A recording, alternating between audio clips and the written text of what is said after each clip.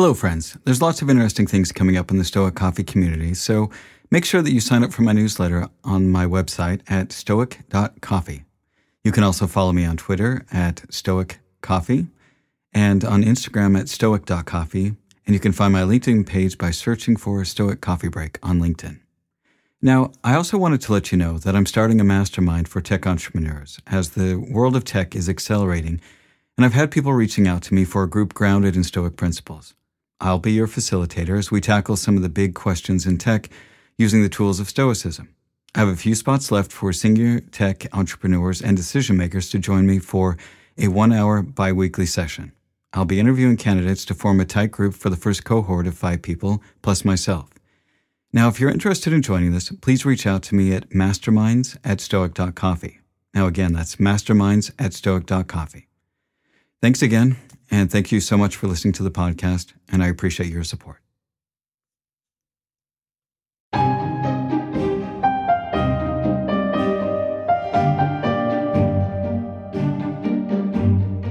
Hello, friends. Welcome to the Stoic Coffee Break.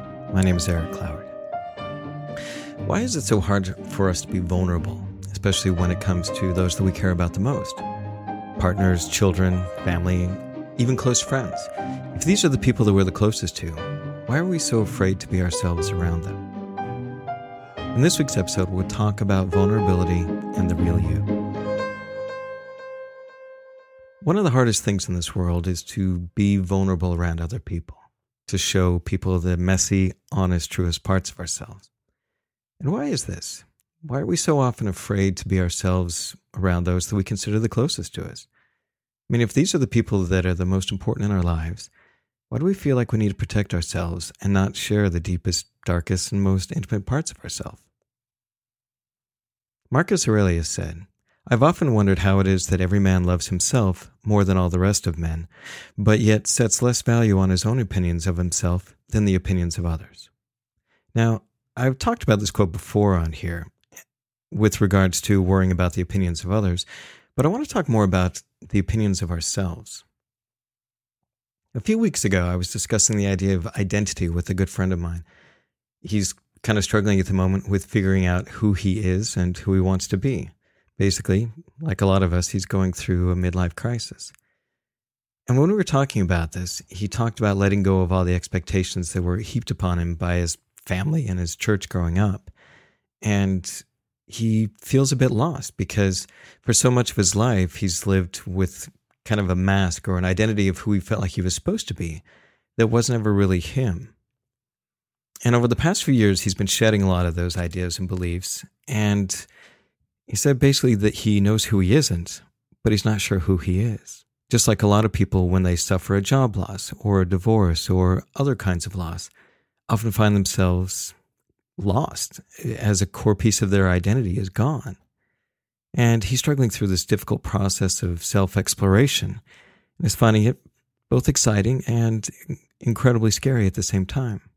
Exciting because he's exploring the world and finally beginning to piece together who he is and to make choices of who he wants to be. But it's also extremely scary because the identity that he's built up is no longer reflective of who he truly is. And this idea really struck me, that when we hold on so tightly to an identity of who we think we are, it makes it really difficult to become who we want to be. When we've built up this identity and presented this idea, this mask of who we are to the world, when we find discrepancies with that identity, we'll often try to defend it because it's who we think we are. And I think this holding on to this identity, the ego, is the root of why being vulnerable is so scary. Because a lot of this identity is created from expectations that we think other people, especially those that we love, have about us. And whether or not these have been explicitly communicated, I think that many of us feel like we're supposed to behave a certain way and do things a certain way. And we're afraid that if they knew that we weren't really this person that we present to the world, then they might not love us. They might reject us. They might see how deeply flawed we truly are. But the thing is that we judge ourselves more harshly than those around us. We think that they notice every flaw, that they count every mistake, and that they're keeping a tally of every fuck-up that we make. But the truth is, they don't. I think most people are too busy with their own thinking and their own business to pay attention to somebody else that much. And if they are paying attention to someone that much and keeping a tally like that, then they're not the kind of people that we want to be around. If their love and acceptance is conditional, they probably aren't the people that you want to spend time with. Epictetus said, "Above all, keep a close watch on this, that you are never so tied to your former acquaintances and friends that you are pulled down to their level. If you don't, you'll be ruined. You must choose whether to be loved by these friends and remain the same person, or to become a better person at the cost of those friends. If you try to have it both ways, you will neither make progress nor keep what you once had." What would happen if you were just unapologetically yourself? What if you didn't hold on to your identity of who you think you are so tightly? This is kind of a scary proposition. I mean, I know in my own life that I often find it difficult to admit what I truly think or feel about something for fear of being rejected by friends and loved ones. Sometimes I'm afraid to even admit it to myself. But we should be open to the idea that being truly ourselves may mean that we need to change our lives. We may need to end friendships. In some instances, we may need to end very intimate relationships. We may get divorced. And that's really scary because that means a lot of change. But I think that we sometimes will hold on to these identities a lot longer than they're useful, and often to the point where they start damaging ourselves and damaging our relationships. I mean, I've seen friends stay in relationships that were not working just because they were afraid of change. I mean, I've done this myself. But living your life as someone else means that you may get to the end of your life and you never really lived. Brené Brown is a social scientist and researcher, and she's delved into the area of vulnerability really, really deeply and written some great books about the sense of shame that we internalize, which keeps us from loving and being okay with the person that we truly are. And it's this fear of rejection and this sense of shame that others may judge us that makes it so hard for us to share that deeper side of us. She says, because true belonging only happens when we present our authentic, imperfect selves to the world. Our sense of belonging can never be greater than our level of self-acceptance. What if we could just own our flaws and recognize them as just a fact, that they are simply an attribute of who we are at this moment? How much more confident could we be in our life if we could just accept who we are? And I think that the first step to being vulnerable with those that we love is to be vulnerable with ourselves and to love ourselves. And I know that sounds all kinds of new agey, but I think that there's a lot of truth in this. I mean, if we don't like and accept ourselves, then it's going to be hard for us to accept that others can like and accept us. Now, self-acceptance doesn't mean that when we make a mistake that we give ourselves a free pass. I think that's much more about self-delusion and not taking responsibility.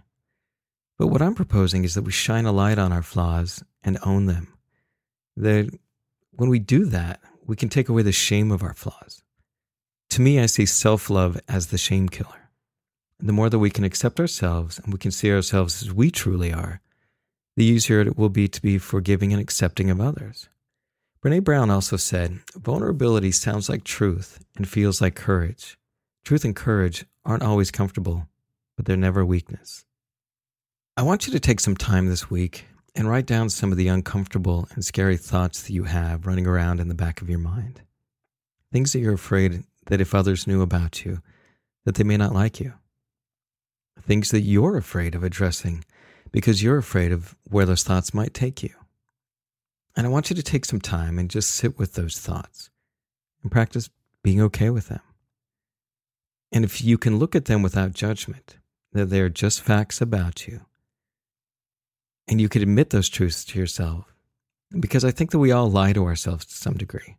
We gloss over the uncomfortable parts of ourselves, the dark parts of us, because we want to present this beautiful picture to the world. And we're scared of what others might think if they knew the dark parts of us. And I know that we all want to look like we have it all together, and it's okay if we don't. And I don't think anybody really does. I think everybody has some area of life that they struggle with. And the thing is that after we put those things down and we sit with them for a while, we often find out that those things really aren't so bad once they're put down on paper. They are much scarier and darker in our heads, and getting them out on paper is kind of like shining a light on a shadow. It's not nearly as big and scary as we made it out to be. Owning who you are is a very uncomfortable thing. It means that you have to accept that you are full of flaws and that you aren't nearly as great as you want others to think you are. It also means that you let other people down sometimes.